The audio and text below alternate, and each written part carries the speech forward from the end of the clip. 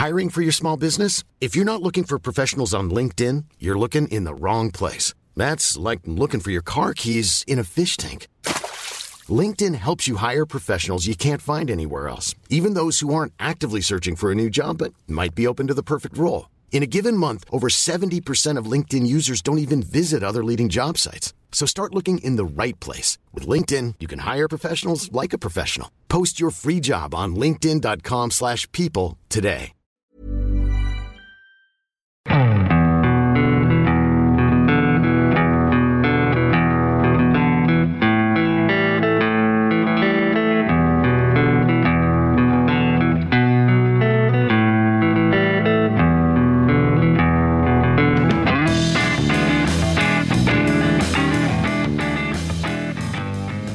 Hello and welcome to the Second Tier Podcast. I'm Ryan Dilks and I'm joined by the Elijah Adebayo to my Carlton Morris.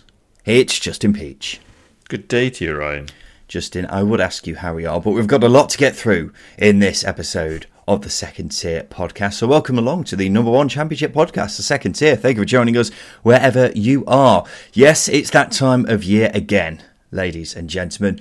We're ranking all of the managers in the championship. Now, we're basing the rankings on how much we would want them in charge of our football club, because really that's the only way we can compare all 24 of them, Justin.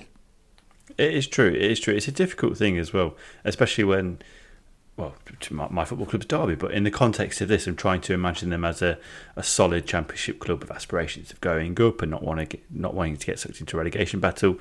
I think it's worth pointing out as well that I've sort of, well, I don't know about you, but I've tried to use sort of a hype and experience as part of my variables as well, which is a very obvious thing, especially when you're trying to consider the fact that, you know, whether you want that man in charge of your football club or not. So yeah, it's going to be an interesting conversation, especially given how different our lists were originally, which is always good it's always good for a debate. I think we could come to blows here. Well, going back to the initial point, it's a case of how can we compare Neil Warnock to Michael Carrick?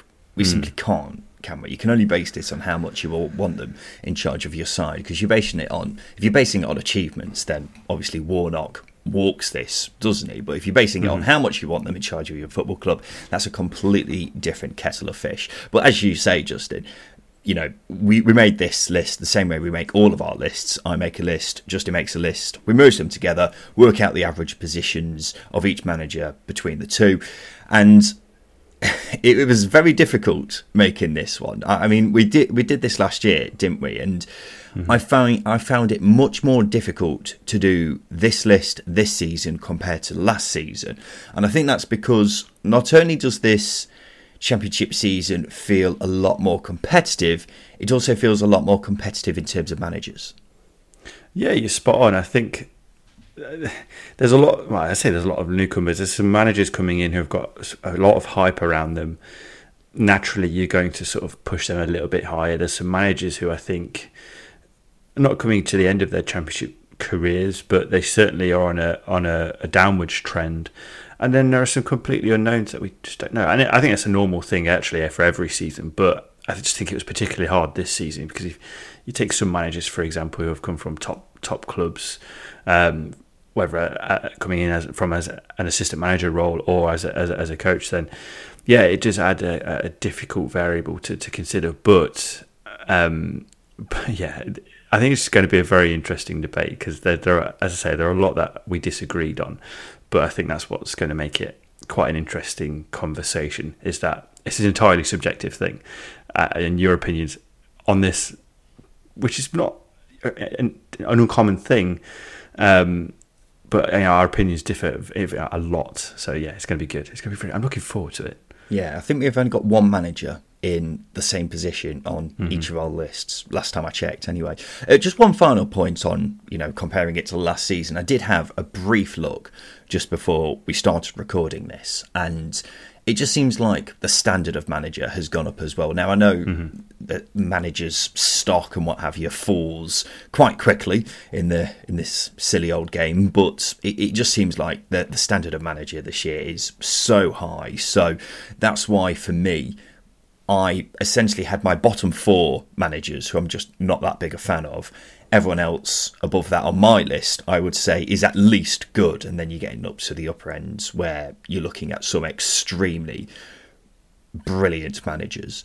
Well, you're spot on. I think the standard is an interesting thing to consider, to be honest with you. I think when you bring in the likes of, just as an example, you're comparing Gareth Ainsworth, who had a really poor season with QPR last season, to one of, I don't know, Kieran McKenna, who's been promoted with Ipswich and done it incredibly well. The standard's entirely different. And for that, it's gone up. And Gareth Ainsworth's coming into this full season in the Championship as someone who's got a good reputation. So it's been a difficult year to list them. So I think, as I say, it just adds to the debate. And I think whatever we say, there's going to be people disagreeing and accusing us of bias. But that's just what we do. We're biased to all 24 teams, and that's what makes this balanced. That's what makes it balanced. Yeah, I don't really care what people think at this point. Let's get on to the manager rankings then, Justin. So in 24th place, but by the way, I should actually say, in this episode we're doing part 1, so we're going through the rankings from 24 to 13, then on Sunday we'll reveal our top 12. So let's get on to the rankings. In 24th place, we have Gareth Ainsworth of QPR. Now, I was just saying a second ago that me and Justin disagreed quite a lot on our manager lists. This is the only one we had in the same position on both of our lists, Justin. Mm-hmm. Yeah, it was an easy one, and it's I kind of feel bad because Gareth Ainsworth's a very nice guy, but at the end of the day, if you're taking into account his spell last season with QPR, it's not filled me with any confidence, and I've been quite a big critic of his probably March onwards. And that's what made this decision quite easy. It was the easiest decision, I think, in terms of placing a manager. And I don't think Gareth Ainsworth's a bad manager.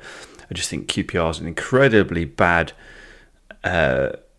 example for, a factor to bring in when we're judging it. Because if you're judging him on his Wickham spell, then perhaps he's a bit higher. But because of last season, it just drops down considerably. He's a relatively unproven manager at this level as well. 1.5 seasons just isn't enough to be a convincing factor, especially when those 1.5 seasons, one of them's been a relegation and the other half of the season's been a dice with relegation. And then you consider the fact that tactically he really did miss the mark last season. There was no transition from this progressive football that was going to be implemented or was being implemented at Loftus Road. It was just straight, we're playing it my way. And it proved a disaster, and the stats back it up. They were conceding a lot of chances, a scary amount of chances, and they weren't creating any either. I don't want to say they were lucky in the games that they won that allowed them to come up the table, but they did ride it heavily. They did ride the luck heavily. It was a rough rodeo for them, but they stayed up, and that's a character thing, and that's instilled by the manager. But for me, tactically, football style, everything, I'm just not a big fan of. Yeah, I don't think Gareth Ainsworth is a bad football manager.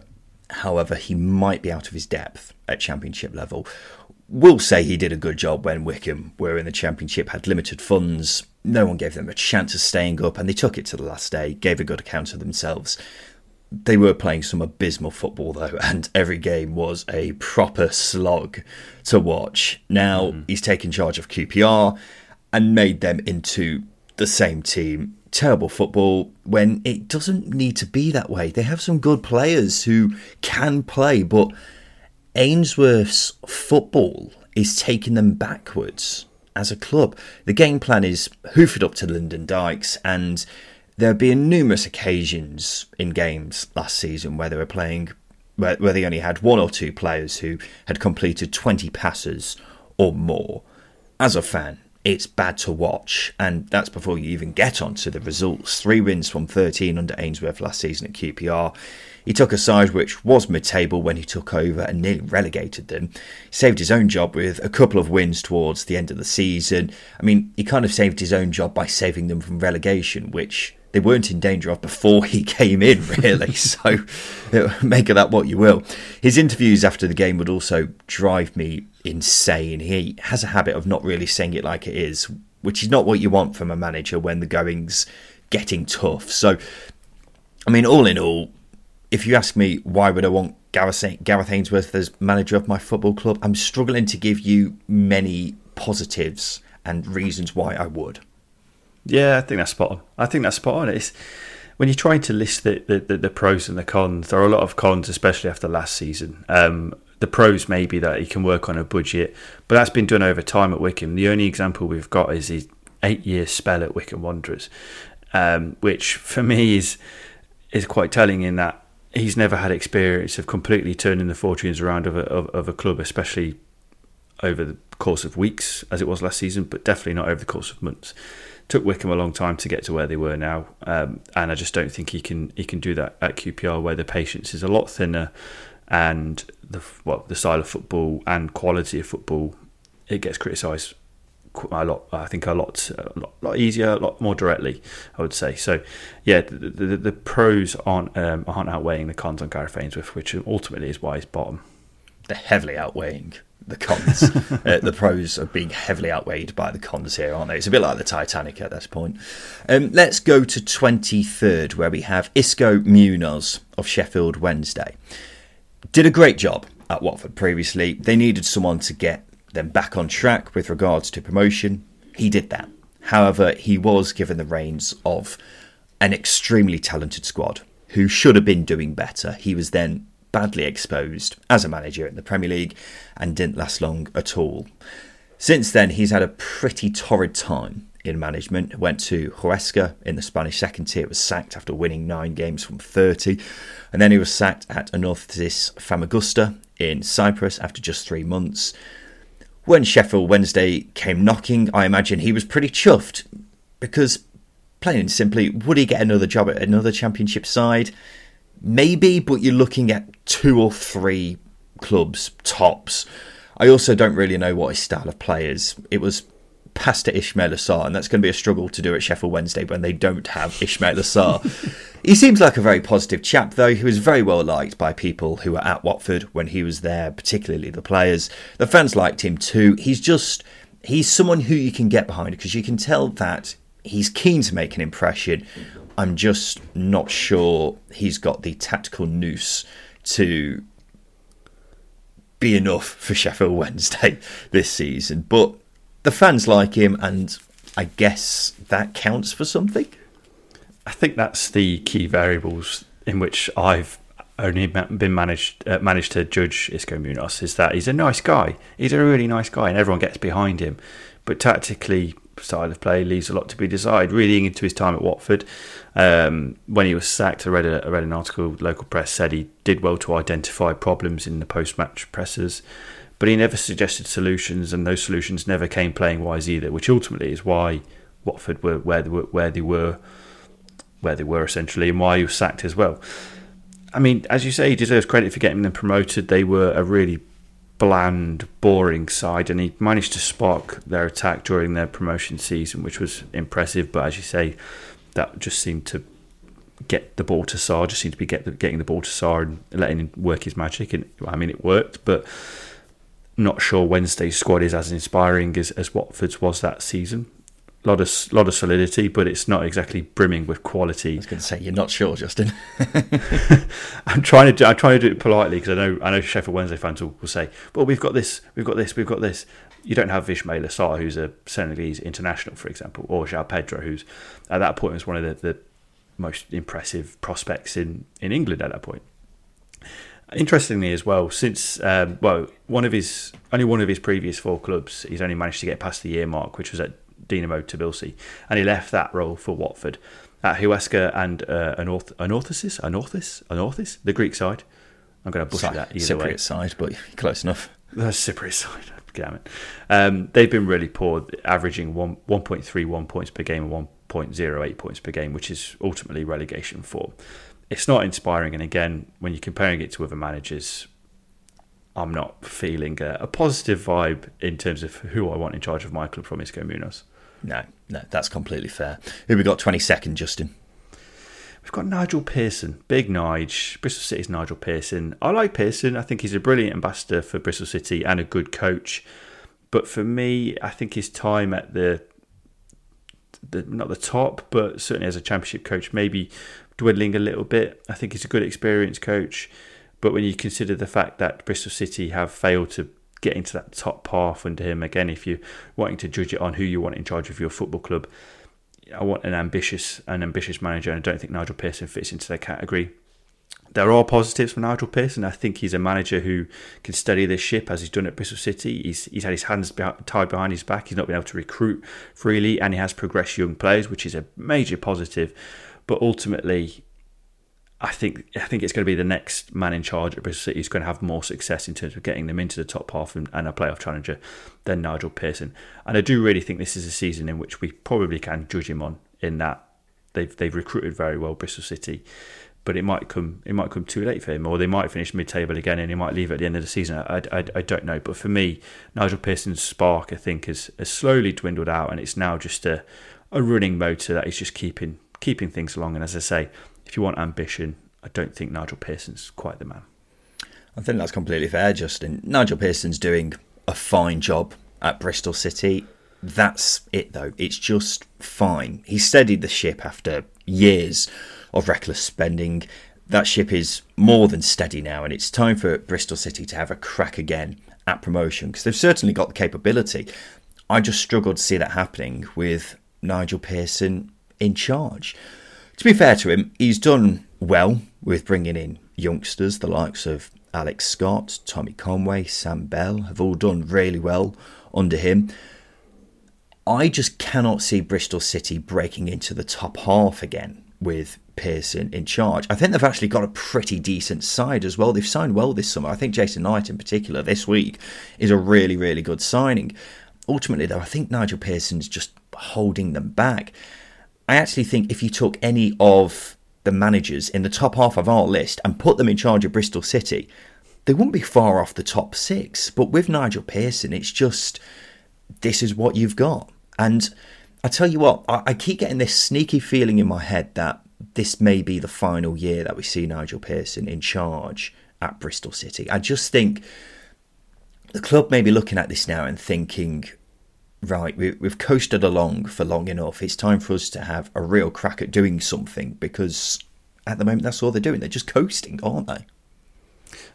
Well, they are, and I think as well, I mean, his contract comes to an end at the end of this season, or the 2024, which is maybe a good time for that transition. And I think Nigel Pearson is probably ready-made for a director of football role or technical director role, in that he's a really intelligent bloke, and he's, as I say, he's a great ambassador for Bristol City, and he could act as a very good mentor for a younger manager coming in. And I think that's what Bristol City need to really spark them into life.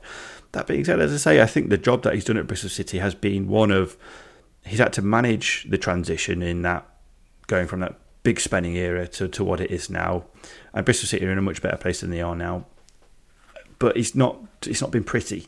And I think that's what, again, was probably what we're judging him on. The results haven't been consistently enough. They've been typical Bristol City, streaky.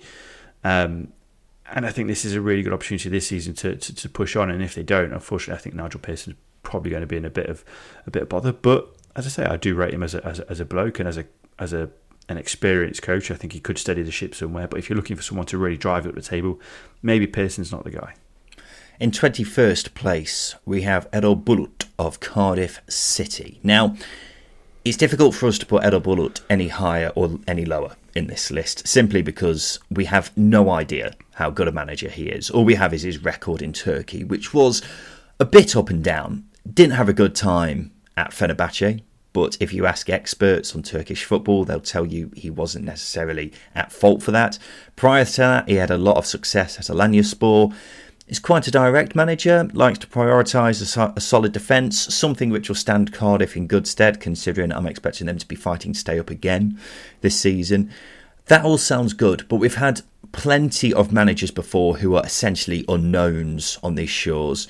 Been told they've got a good record abroad, they've come in and they've ended up doing a terrible job in the Championship off the top of my head. Jos Luhukay, Leonard Slutsky, amongst many others.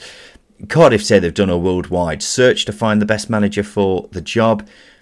Considering how the club's been run in recent years, I'm not necessarily sure that's a ringing endorsement. Ultimately, Bullock could do a good job, maybe even keep Cardiff away from a relegation battle, which would be a really, really good job if he did do that. Or he could be sacked by Christmas. We just don't know, and we can't justify him being any higher or lower in this list, just because we simply have no idea how this is going to go. Yeah, it's the improving factor without the hype, isn't it? You've got improving managers coming into the Championship, but they've got hype around them. Whereas Bullet for us is a complete unknown for any Championship follower or any Championship fan or even Cardiff fans. It is a complete unknown. And before Cardiff fans get on with it, it's not a Cardiff thing. This is not an anti-Cardiff thing. This is very much a... Justin, don't be worried about what Cardiff fans are going to say. At this point, you should know by this point that people are going to be annoyed whatever our opinions are. So who cares what people think? That is true. But it's just a public... Or I could just say, you know what, this is... I'm going to embrace the agenda here against every single club. No, we'll just say that. Because we don't have an agenda against anyone. Stop giving people fuel. And yeah, I lost my train of thought. Yeah, as you say, his record in Turkey was so decent. Spells at Malatyaspor, guided them to Europa League. Alanyaspor again guided them to Europa League. But as you pointed out, he could be the greatest manager in Cardiff's history, or he could be out the door in the next few months. It's really hard to tell when they don't have experience outside of the country they've been managing in for their entire careers. It's his first spell out of Turkey, for example. So again, can we really justify him being higher? No. Do we know for sure what his style of play is going to be? Yes and no. Is he going to be able to get this group of players going after just about 2.5 managers did last season? I mean, Sabri Moushi did in some cases. So yeah, it's one of them where you just can't push him higher. But it could be good. He could be terrible. It's one of them. But I'm looking forward to the project because, as I say, he's saying the right things, which is always a positive. But you look at Guy Frainsworth, he said all the right things. It's not quite worked out, has it? Yeah. It is just a case of who knows, really, isn't it? Let's go on to 20th, where we have David Wagner of Norwich City. Now, I personally think David Wagner's very lucky to still have a job heading into this season. I'm not really sure how he's survived after Norwich's collapse at the back end of last season. 1 win from 8, finished the season with a points per game record, which wasn't much better than Dean Smith. It's very comparable to how Norwich were doing under Dean Smith in the first half of the season. They went from playoff challengers to finishing bottom half. It seems like Wagner got the job because he's Stuart Webber's mate. It now seems like the only reason why he still got the job is because he's Stuart Webber's mate. My view of him as a manager isn't purely based on last season with Norwich. Since leaving Huddersfield, his record is very questionable. When he took over at Schalke, they were a mid-table side. The season he got sacked, they were relegated. He also set a new club record of 16 games without a win. Then he went to Young Boys in Switzerland. They've won the Swiss Super League in 5 of the last 6 seasons. The one season they didn't win it was when David Wagner was in charge. So while he did do an exceptional job at Huddersfield many seasons ago, can't take that away from him. It was an exceptional job, and then keeping him in the Premier League as well, unbelievable. But since then, there hasn't been much else to justify him being any higher in this list. You essentially stolen it off my notes, which, I mean, we're doing our research, which is good, but I guess I'll go down a slightly different route. His time at Huddersfield, and I know he's got a promotion on his CV, and that's a big factor, but his time at Huddersfield, it seemed like everything aligned at once there. The recruitment was pretty much spot on, especially in the lead up to the promotion campaign. The recruitment was spot on. The style of play was defensive and conservative, but it was at the right time. It was getting results, and it was in a season where there wasn't too many candidates pushing high, and that really helped the likes of Reading, Huddersfield, essentially do their bit and get to the playoff final. First season in the Premier League again, I think the defensive side of things helped, but the second season, Huddersfield were one of the worst teams in Premier League history up until his sacking, and they still are. They were dreadful. They were really, really bad, poorly organised. Quality of player was poor, which isn't down to David Wagner.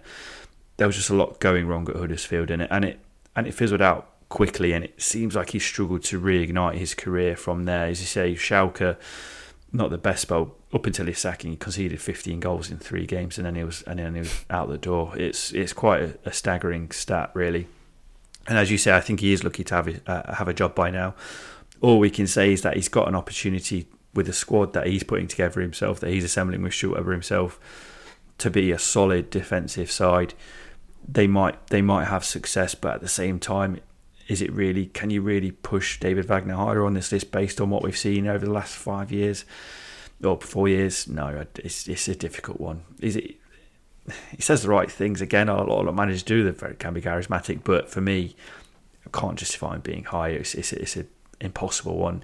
I think I originally had him higher, but I dropped him down. I think the sense came to me that his record over the last few years is just not good enough. Yeah, if you put him any higher on this list, you're basing it purely on how he did with Huddersfield many years ago now, aren't you? And you're asking that Huddersfield spell to carry a lot of weight in regards to this list. Who have we got in 19th, Justin? We've got Matt Taylor at Rotherham United. And I think we're getting into a very competitive 5 or 6 managers who are maybe all can be very interchangeable. But I think Matt Taylor, for me, he's in a difficult position in that I think he's still relatively unproven. He succeeded in keeping Rotherham in the Championship last season, did it incredibly well. And I think probably this year, maybe it's come too late in pushing him higher, because I think this is the year where we can really judge him, because he's got the pre-season, he's got the recruitment that he can do, that isn't just sort of filling gaps and making him solid and everything around that. But as I say, for me, the positives there, he did the right thing last season in slowly integrating aspects of what he wanted from the team. You look at Gareth Ainsworth, who changed things straight away, didn't work. Matt Taylor wanted to retain the Paul Warne aspect and slowly mould the team into his style. And they did that, but I don't think it's fully in Matt Taylor's identity yet. And I think with the recruitment this summer, I think we're going to see that. And as I say, he doesn't come with the hype that the likes of maybe Kieran McKenna, Stephen Schumacher, Michael Duff come from League One, because he doesn't have that promotion. He was just getting started with Exeter, so it's very hard to, again, push him higher than where he is now. I think he's a good manager, and I'm really looking forward to seeing more. But again, if you're looking at a relatively unproven manager at this level, I think Matt Taylor still sits in that category, again, without that hype that other managers come in with. Yeah, I'd agree with that. I find it really difficult to work out how good a manager Matt Taylor is. He's the first manager to keep Rotherham in the Championship since Neil Warnock performed a minor miracle 7 years ago. So Taylor deserves a lot of respect for that. Rotherham could have easily collapsed after losing someone who's been as important to the club as Paul Warne, but they didn't. Now, Rotherham weren't spectacular by any means last season. 8 wins from 36 under Taylor isn't mind-blowing. They just managed to gather enough points as the season went on to keep their heads above the water, and at no point did they drop into the bottom 3. Would they have gone down if the standard of the bottom 3 wasn't very poor? Maybe. So ultimately, I think Taylor did a good job without setting the world alight. In fact, it's a great job, really, and he did a great job as well at Exeter prior to that.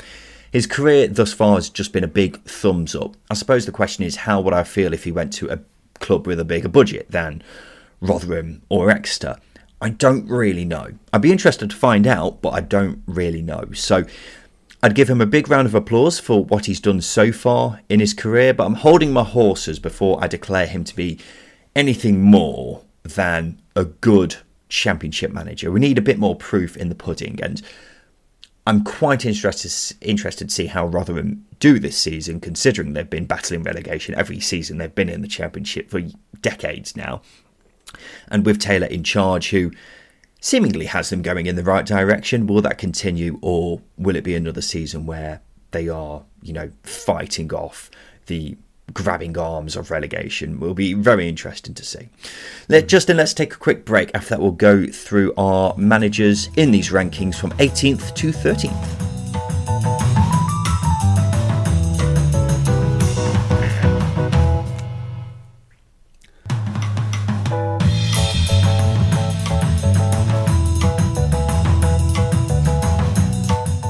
Welcome back to the Second Tier podcast. In this episode, we are ranking all the managers in the Championship based on how much we want them at our football club. This is part 1, so we're going through 24th to 13th in this episode. We've just done 24th to 19th, so now it's time for us to get on 18th to 13th. A lot of numbers there. Justin, who have we got in 18th? We've got Alex Neil of Stoke City, and it's quite a drop down, isn't it, from where we had him last season? Yeah. I can't remember where it was exactly. Was it? That's what I was going to say. We had him quite high in our list last season, didn't we? But I can't remember where. It was definitely in the top 10, I think. Yeah, it was a top 10. I mean, I still rate Alex Neil very highly, but the spell last season has just bruised my opinion on him quite significantly. Not only did he leave Sunderland in acrimonious circumstances after just a handful of games, not the best thing to do, especially when you've got a club like Sunderland building something, but also he virtually had a full season at Stoke, and let's just say politely that it wasn't great. I mean, there was still a lot of Stoke fans who were not wanting him out, but there was a lot of question marks around him because he just couldn't get form going. There was a little spell between February and the end of March where it looked like Stoke were finally hitting their stride under Alex Neil, and then it just flatlined again. And I think Alex Neil's going into the season under pressure because the form really was flat. It was poor. There was a lack of creativity. There was no spark in the team. Clean sheets weren't there. There was nothing there you expect from an Alex Neil side. There was a lack of discipline in shape as well. It really was poor. That being said, the squad was poorly balanced, and it's maybe a little bit harsh judging him purely on that. Well, his spell last season, which wasn't with his team, but it reminded me of his time at Preston when it was coming to an end, where things just flatlined majorly. It felt like Alex Neil didn't have anything to come back with. And as I say, I think the reason why he's dropped down the list for me so considerably is because of that 8 months last season with Stoke. He could, again, push them into the top half, but ultimately it was a bad job last season. You've got to call it out for what it was. He failed to get them going. He really did. And as I say, ultimately, that's why he's down the list. Yeah, I'm got pretty much the same thinking as you, Justin. I rate Alex Neil as a manager. He's done a good job at every club he's been at prior to Stoke, which is not something many managers can say when they're on their fifth club. We've got to remember that. Last season didn't go very well. They spent virtually the whole season in the bottom third of the table, even flirted with relegation at times. So it's hard to be too excited about Alex Neil as a manager after a season like that. However, he's certainly not the only manager who struggled at Stoke in the last 5 years. He's in good company on that one because some very talented managers have gone into the Stoke dugouts, haven't they? And have come out a bit battered and bruised after a year or so at Stoke. The club's had good managers, good players, a good setup in general, but they haven't finished higher than 14th now in the last 5 years. It's going to take a really good manager to buck that trend. Is Alex Neil that really good manager? I'd be surprised if it happened this season, but I think he definitely can be. It depends on whether the Stoke hierarchy and the fans are willing to give him time, and I'm not sure they will, because particularly from a fan perspective, it seems like patience is running a bit thin, based off how last season went particularly, which was one of the poorer seasons that Stoke have had at Championship level, which is saying something because it's been quite bad over the last 5 years or so. In 17th, we have Valérien Ismaël of Watford. Now, I was surprised, Justin, when I saw your list about how far down Valérien Ismaël was. You thought he was a good appointment. I do think it was a good appointment. I'm just trying to be sensible in relation to this list. I think if you're trying to... How high would Ismaël have been on everybody else's lists in terms, well, Watford fans in particular, in terms of their next appointment? I know it's difficult for them because I think it's a bit of a lottery as to who's going to get the job next. But as I say, just trying to be a little bit sensible in terms of where he would sit on this list. And don't get me wrong, I love Ismaël. I think he brings a lot of positivity to a football club. But last two spells at Besiktas and West Brom, not particularly great. So we can only really judge him on his Barney spell, which was incredible. But for me, I think it might just be the fact that Watford might not be the perfect fit for him. But if he can get his football going, it can be really positive. It can. We've seen the evidence of that. He can. Well, firstly at Lask in Austria did very well, and then at Barnsley came in and did incredibly well. We've seen how much of an impact he can have at a football club. And then we saw it at West Brom where it turned very, very quickly. That being said, facts are facts. Strikers underperformed that season significantly. So much so it became a running joke between a lot of people that they were just missing chances if they were clinical. Could have been a different story. But as I say, when comparing him to other managers on this list, I might edge towards the other managers than I would Valérien Ismaël. Yeah, for me, Valérien Ismaël is a good manager for a certain level of club. I don't think that's Watford. I think his style suits a club where the expectations aren't that high, and they're not expected to be the better team in the majority of games. Now, I don't think anyone associated with Watford is expecting top 2 this season, but they'll definitely be hoping for much better than last season, which was just a bit of a mess. I'm not sure if Ishmael can do that. In a strange way, I personally believe he would be a good appointment for a team fighting to stay up in the Premier League. I reckon his style, which is quite unconventional, would win quite a few points over the course of a season. It just doesn't really suit a team at the other end of the table, and that's been shown with how he's done since leaving Barnsley. West Brom didn't work out. Besiktas, he was sacked after 7 months. So when you're looking to dominate games like you should be when you're one of those sides, Ishmael isn't really that kind of manager, because he doesn't dominate games, and he's struggled to find a way to do that, particularly at West Brom. We all know what Watford's owners are like as well, so it wouldn't surprise me if he's gone before the end of the year, because I just don't think he's suited to Watford. Still a very good manager, did an incredible job at Barnsley. For me, he needs to take a job that's a step or two down from the ones he's been taking, though, for the good of his own career as well, because otherwise that stock is only going to keep falling. In 16th, Justin, we have Liam Rosenior of Hull City. I like Liam Rosenior, comes across extremely well in the media, seems very tactically switched on, did a great job at Hull last season as well. Easy to forget they were in serious danger of going down when he first came in, ended up finishing 15th, and only 9 teams picked up more points from the stage he came in. The improvement defensively is probably the most unbelievable thing about the job he did at Hull. They went from having by far the worst defensive record in the league before Rosenior joined to having the 4th best. So loads of signs of encouragement from his first real season as a manager. We need to see a bit more from him to justify him being any higher in this list. However, it wouldn't surprise me if he made us look very silly and did a cracking job with Hull next season. Certainly a manager with a lot of potential, could take Hull places. Do have a slight fear that if they don't start the season well, he could get sacked. He was under a bit of pressure towards the end of last season, when they were drawing a lot of games. The Hull owners are very ambitious. However, I think Rosenior will still have a good managerial career, whatever happens. So it's one of them where he's relatively low down on this list, I suppose, but it wouldn't surprise me if he was, one of the top managers in this list in like 5 years' time or something like that. Well, hopefully in 5 years' time he's in the Premier League. I think that would be the ambition for maybe that's senior. But you are right. It's that improving factor, isn't it?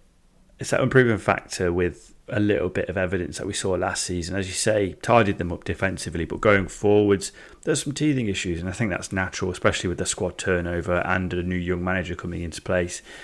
But as I say, they just weren't creating enough chances. Games became a little bit dull, a little bit passive, and they just failed to inject a spark at times. That's why they drew so many games. That's ultimately why the pressure built up a little bit. And you are right, I do think he might be under a little bit of pressure if they fail to get onto a good start in the coming season. But for me, I think if you've got a football club who are a bit of a project club, a long-term project club, and you want to develop players into the first team, I think Liam Rosenior is a perfect man, while playing an attractive style of play as well, or at least a progressive style of play that has the potential to be attractive. So yeah, Rosenior ticks a lot of boxes, but putting him higher based on his record last season probably just isn't enough. A lot of positives, but also there's a lot of teething issues, which as a young coach I think you're going to go through. A lot of young coaches in this list have gone through the same thing, but for me, I think Rosenior is a potential manager. As opposed to judging him now, it's difficult, but certainly potential, as you say, could be top in 5 years' time on this list. Yeah, and I suppose a lot of what we just said is quite applicable to who we have at number 15, Justin. Which is Mr. John Eustace. John Eustace, yes, what a year he had last season, considering, I think when we did this list last year, Lee Bowyer was still in charge, wasn't he? I think he'd just been sacked, but because Birmingham didn't have a manager in charge at that point, we went ahead and did the list with Lee Bowyer still in charge, because otherwise, we're basically 23 judging it on the seat in the dugout, aren't we? Exactly. So yeah, as I say, what a year it's been, and the reason why I've got a smile on my face because I think, again, as you say, John Eustace has got a lot of potential at Birmingham City, and they've had a really good window this season. So I'm really looking forward to digging my teeth in and assessing them ahead of the next campaign. But last season, there was a lot of positives. The squad was barely there, wasn't it? There wasn't a lot in that squad that made you get off your seat. You know, a front two of Djukovic or Dini and Scott Hogan is not exactly an inspiring front two, but Eustace got them clicking, got them scoring, was getting results. They were a little bit industrial at times, but I think they needed to be because, as I say, they lacked, flair amongst their squad. They've got the likes of Chong and Teeth Chong and Hannibal, who were really good driving forces, but there just wasn't a lot in their squad. But so for him to deliver the finish that he delivered last season for Birmingham, I think is a major positive. But as I say, there's a lot of things that we want to see from John Eustace, and it's more of a potential thing than it is, judging him right now. But for me, I think Birmingham are in the right hands under Eustace, and I'm looking forward to seeing how he progresses things. But basing it on last season, there was that spell in the middle of the campaign where I think fans were calling for him to be sacked because it was a bad run, but Birmingham held fire, and as I say, they've got a really good opportunity this season to push on, and I'm looking forward to seeing Eustace crack on. Like Rossignol could be top of this list in a few years' time. Yeah, I think you've got to add a bit of context to what you were saying there, because you were saying that Birmingham finishing 17th was a really good finish, but that's not adding in the context that pretty much everyone predicted Birmingham to get relegated last season. They ended up not really being in any serious danger of going down. A large part of that was down to some excellent business they did last summer. Another large part of that was down to John Eustace. He's come in and played to the strengths of the players he's got, sheltered them from some of the issues off the pitch, and it's just got Birmingham City as a football club going in the right direction again, which they haven't done for a long, long time. Halfway through the season, they weren't too far off the top six, so he did a marvellous job last season. I wasn't too impressed when he initially came in, but he's changed my mind, without a doubt. As I say, I think he was helped last season by Birmingham signing very well, particularly in the loan market. But you could also argue he did well considering the striking options weren't amazing. It was a very unbalanced squad at Birmingham. He would probably be higher on this list if it wasn't for a mini collapse in the latter half of the season, and finishing 17th after being 7th at Christmas is a bit disappointing. At the end of the day, though, we have been quietly murmuring about Birmingham being dark horses next season.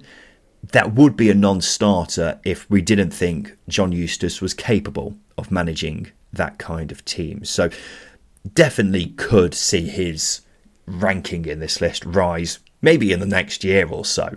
There were definitely signs of potential, weren't there, in his first real managerial spell at this level. In 14th place, who have we got, Justin? We've got Michael Duff of, I was going to say Barnsley, but Swansea now. And I think with Duff, there's certainly a lot of potential. I like Duff a lot. I think he's an adaptable coach, probably more adaptable than some give him credit for, mainly because I think a lot of perhaps what he's perceived on is his Cheltenham spell, where it was long throws, direct football, defensive football. But last season, Barnsley, they were a lot more progressive. They were a lot more interchangeable. And they were certainly a lot more aggressive, and there was a high press as well. There was a lot of positives there for Barnsley, and I think again when you're looking at expectations of Barnsley last season, they weren't particularly high. If you ask a lot of fans, I don't think they would have expected a title push come April and a playoff finish, or at least a playoff final finish. So for me, Duff's got a lot of potential again. It's quite interesting that Eustace, Rossignol and now Duff are in this category of three managers who have got a lot of potential. But as I say, for me, Duff he's got to go into Swansea and adapt the style of play from what was a very patient possession-based football to what he wants, which is going to be aggressive. It's going to be in opposition faces. Players are going to have to be really fit. They're going to have to buy into it. So he's got a bit of a challenge there, but I think his trajectory is upwards. I think he's pushing upwards. And again, if you're looking at next year's list, I think he could be higher should he still be at Swansea. I like him a lot. I think he's as I say, he's rising high. He comes from the Dyche school of football as well, so he's going to be saying the right things as well. And as I say, that Barnsley spell last season, the style of football was very attacking, was very forward facing. And I think Swansea fans can finally look forward to a team that is pushing forward as opposed to sideways. If he's coming from the Dyche school of football, I wonder how long it is until he's eating worms. Look, Swansea have had quite a chaotic summer, having lost their manager, numerous people upstairs, quite a few key players. I think it says a lot about how much we rate the appointment of Michael Duff that I'm not too worried about them, despite the chaos of the summer. Mm-hmm. It feels like another smart appointment by Swansea. Since they got relegated to the Championship, they've had Graham Potter, Steve Cooper, Russell Martin. An impressive record, a pretty impressive record, and Michael Duff is next in line in that regard. Did a cracking job at Cheltenham, taking them from the depths of League Two, turning them into a solid League One side on a pittance. He went to Barnsley, who had just been easily relegated, made them extremely strong. Could make an argument that they're the best team not to get promoted from League One. After all, they were only a last-minute goal away and got beaten in the league by three of the best teams ever at that level. So his managerial career so far has been very promising. Did excellently as well at developing young players at Barnsley last season too. I think that will stand him in good stead for developing some of the young players they have at Swansea.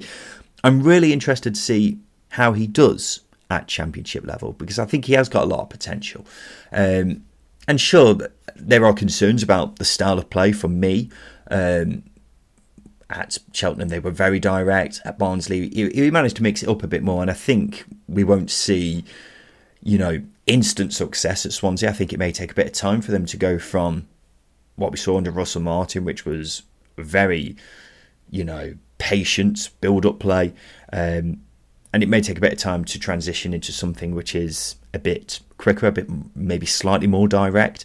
But hopefully he'll be given time. I mean, Swansea have given their last few managers plenty of time, and hopefully we'll see that to continue to be the case, because I think it is a very smart appointment by Swansea. 13th place, Justin, we have John Dahl Thomason of Blackburn Rovers, the last manager ranking in this episode. You had JDT quite a bit higher than me, Justin, so you can take the lead on this one. I think sort of middle ground is a fair assumption or a fair assessment of Jon Dahl Tomasson. Even though I had him higher, I am still on the fence with him. I think Blackburn defied expectations last season. They finished seventh, but they did fall away from the playoffs, and I think that could have been an easy top six finish for them had they been better. I know it's a very easy and vague statement to make, but and simple, but essentially they didn't create enough chances, and game management could have been considerably better. As I say, 7th place is a good finish, but there are a lot of holes that could be picked at. I think the possession-based football was the right direction, but there was a lot of times where it was too safe, too patient. And as I say, I think the reason why I had him higher is because of those expectations being of Blackburn going from Tony Mowbray to a manager who had no experience in the Championship. So for that manager to then deliver a 7th place finish, actually, it's a decent when you look at it on paper, but when you strip it back and dig into it a little bit, the amount of draws they had was too low. They were losing games after going behind because they didn't turn around any deficits in games. So yeah, I think there's an element of the jury still being out on Jon Dahl Tomasson. There's a lot of improvement that he needs to make. I go to that Burnley game. There was some tactical naivety as well. I go to that Burnley away game at Turf Moor. The persistence of playing it out from the back, despite Burnley having their number with their press, the high press, and there was no tweak from Tomasson at all, just persisted with it. Again, just changing things slightly in those situations can improve things, and it's not necessarily that Burnley game, but that happened quite often. So for me, that would have turned those losses into draws, and that would have essentially got them into the top 6.